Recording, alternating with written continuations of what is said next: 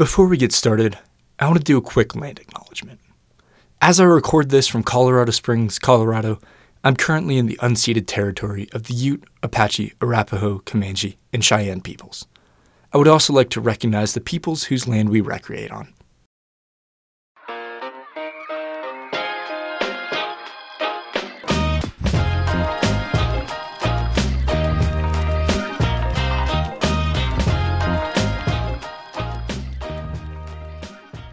Hey, and welcome back to Snow Interesting. I'm your host, Matt Silverman. I hope all of you out here in Colorado had a chance to take advantage of last week's storm and get out over the weekend. I had a stellar day around Snowstake at Monarch Pass on Saturday. It was a bluebird day, not too crowded, great views, and some powder turns that couldn't be beat.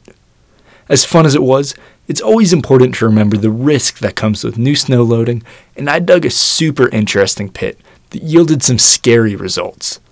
Luckily, we had scouted the zone ahead of time, and I had already marked that pit location as part of the no-no zone. More on that later. Before we get too deep into all this, let's get some basics out of the way. This episode might be a little more science heavy than others, but we're going to talk about the basis of all this. What is snow? After that, we'll venture down into the pits and talk about the anatomy of snow pits and some basic tests we run on them. So, what is snow? If you're listening to this, I'm guessing you've seen it before. It's that big white fluffy stuff that falls from the sky. And if you ask most people, they'd probably say it's just frozen water. But it's so much more complicated than that. And it all comes down to one molecule, H2O. Spanning only about 0.27 nanometers across, which for reference, a strand of human DNA is about 2 nanometers, and a human hair is about 90,000 nanometers. One molecule of H2O is incredibly complex, and if changed even a little bit, could end all life on Earth. If you can think back to seeing a photo of a water molecule at some point in your life, it has what's referred to as a bent shape. That is, there's one oxygen molecule in the middle, and then a hydrogen molecule on either side of it. But those hydrogen molecules don't stick straight out. They're skewed with an angle of 104.45 degrees between them. It's this angle that promotes the molecule's polarity and allows hydrogen to bond so well. It's also what makes it the only thing on Earth that can exist as a solid, a liquid, and a gas. If you were to change that angle by even a degree, those bonds wouldn't work, and life as we know it would cease to exist. The phase of matter that the molecule is currently occupying is primarily influenced by two factors: the pressure it's under and the temperature it's experiencing. I'll throw a link in the episode description to a graphic of the phase equilibrium diagram, a diagram that shows the different stages of matter as they relate to temperature and pressure. This will be really important later on, as we begin to think about metamorphism in the snowpack. The point on the phase equilibrium diagram, where all three phases intersect, is called the triple point, and it's the only place where you can see water melt, freeze, and boil all at the same time. It goes against everything we generally think should be able to occur in nature. If you change one of the variables, you can cause a sudden change, such as rapid sublimation. These phase changes become exceptionally important when you're thinking about how snow falls, as not only do they change the form the molecule is in, they also influence the shape the snowflake falls in. Contrary to what cartoons show, not all snowflakes fall in big pointy shapes. Those type of snowflakes do exist. They're called dendrites, and they make up the nice fluffy pow we love to ski, but they only form under certain conditions. Under other atmospheric conditions, you can see a wide variety of other crystal shapes, such as needles, prisms, plates, or columns. These different crystal formations become important when confronting the problem of snowpack cohesion and strength. Alright, that's enough of the hard science for the day. Let's talk about the fun part. Pits. This is going to be a very basic overview to lay the groundwork for people who have less experience, so I apologize if some of you grizzled backcountry hardos who know the snow better than the CAIC find this boring. I don't know about you guys, but personally, I love digging snow pits. Not only does it help me understand where I'm recreating, I just find it fun to try and isolate different layers and figure out what storm caused them. Once you have your pit dug, you can work up a profile. The level of detail of that profile depends on the observer and the snow conditions. Personally, if I'm skiing at a place that I'm at multiple times a month, chances are I know the snowpack pretty well. If there's a new storm, I might do a quick hand hardness scale or a quick compression test, but I likely won't take the time to do a full profile more than once or twice a season. If you're new to this, you might be wondering what the different tests we do in a snow pit are and what each of them can tell us. Today, we're going to talk about some of the more common tests you might do in the field. We'll save the more complicated ones for another show. I'm a fan of doing a temperature profile at the beginning of the pit while it's fresh and hasn't been exposed to the elements as much yet. I go through and get a temperature every 10 centimeters. I use this data later when I'm creating my profile workup to plot a temperature gradient. Temperature is a really important metric as it can predict if the snow is faceting or rounding, which will affect its overall stability. Facets, which form in snowpacks with a high temperature gradient, are less cohesive and are more likely to collapse and act as a friction layer.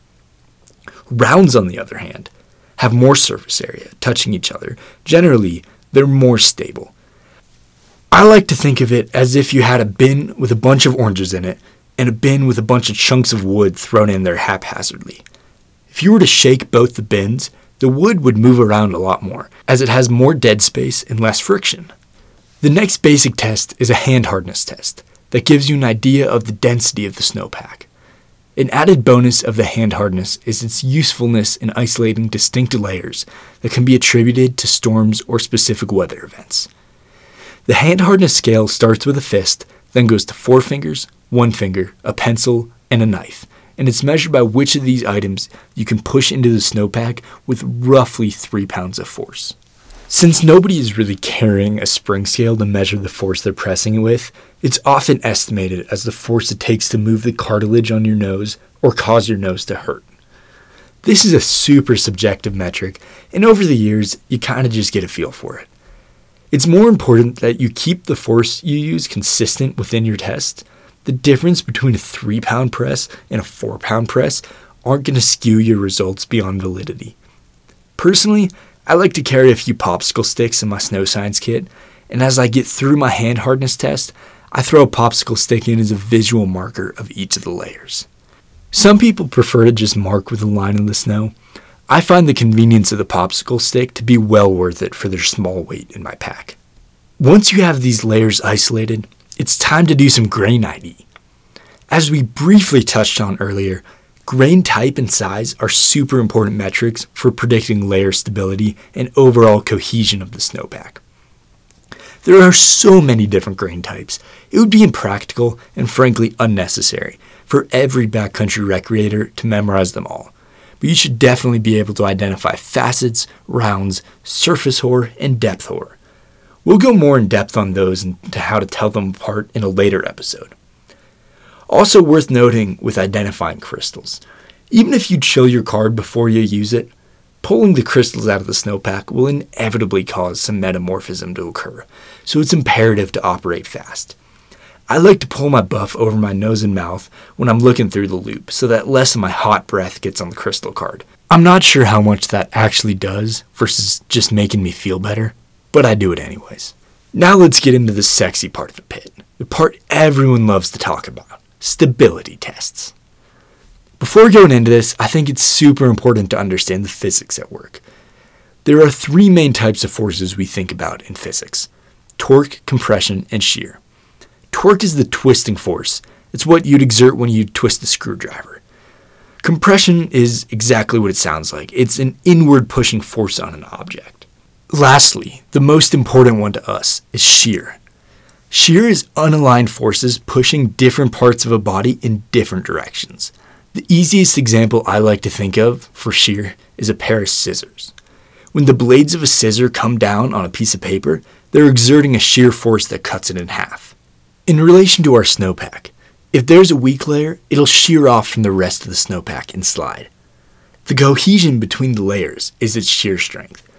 When you exert more than that shear strength and shear force, say from a skier sliding across it, that's when you begin to have issues with avalanches. The quickest and easiest stability test, something that I do in every pit I dig, is the standard compression test. Essentially, This test takes an isolated block of snow and sees how much force it would take to make a weak layer in the snow crack, if the weak layer is even there. This test is a baseline test that will influence the other tests that you run on that pit.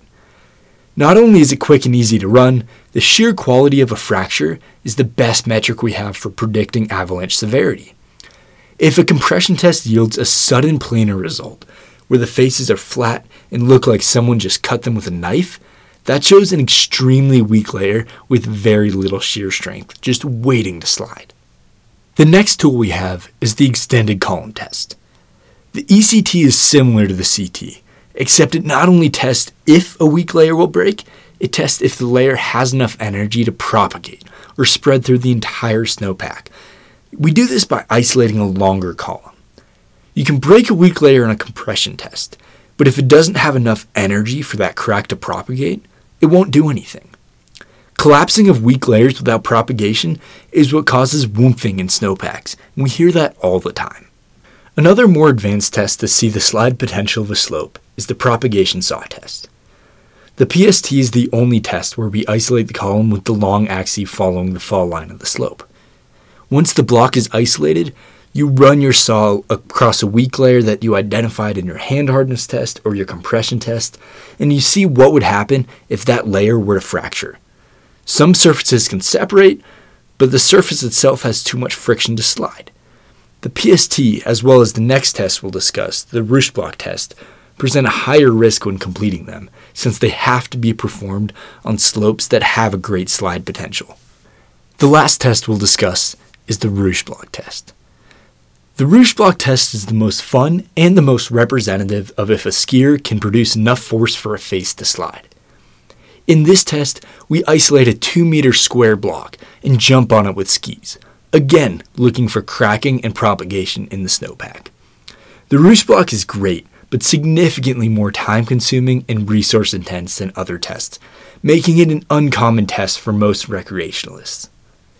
This is not to discount the usefulness of other tests, such as the shovel shear test or the deep tap test, but those are less common and less useful in your everyday pit digging. As promised, before we wrap up here, let's talk a little about that pit I dug last weekend. I was skiing at Monarch Pass, near Snowstake, and dug a pit on an east-facing 25-degree slope.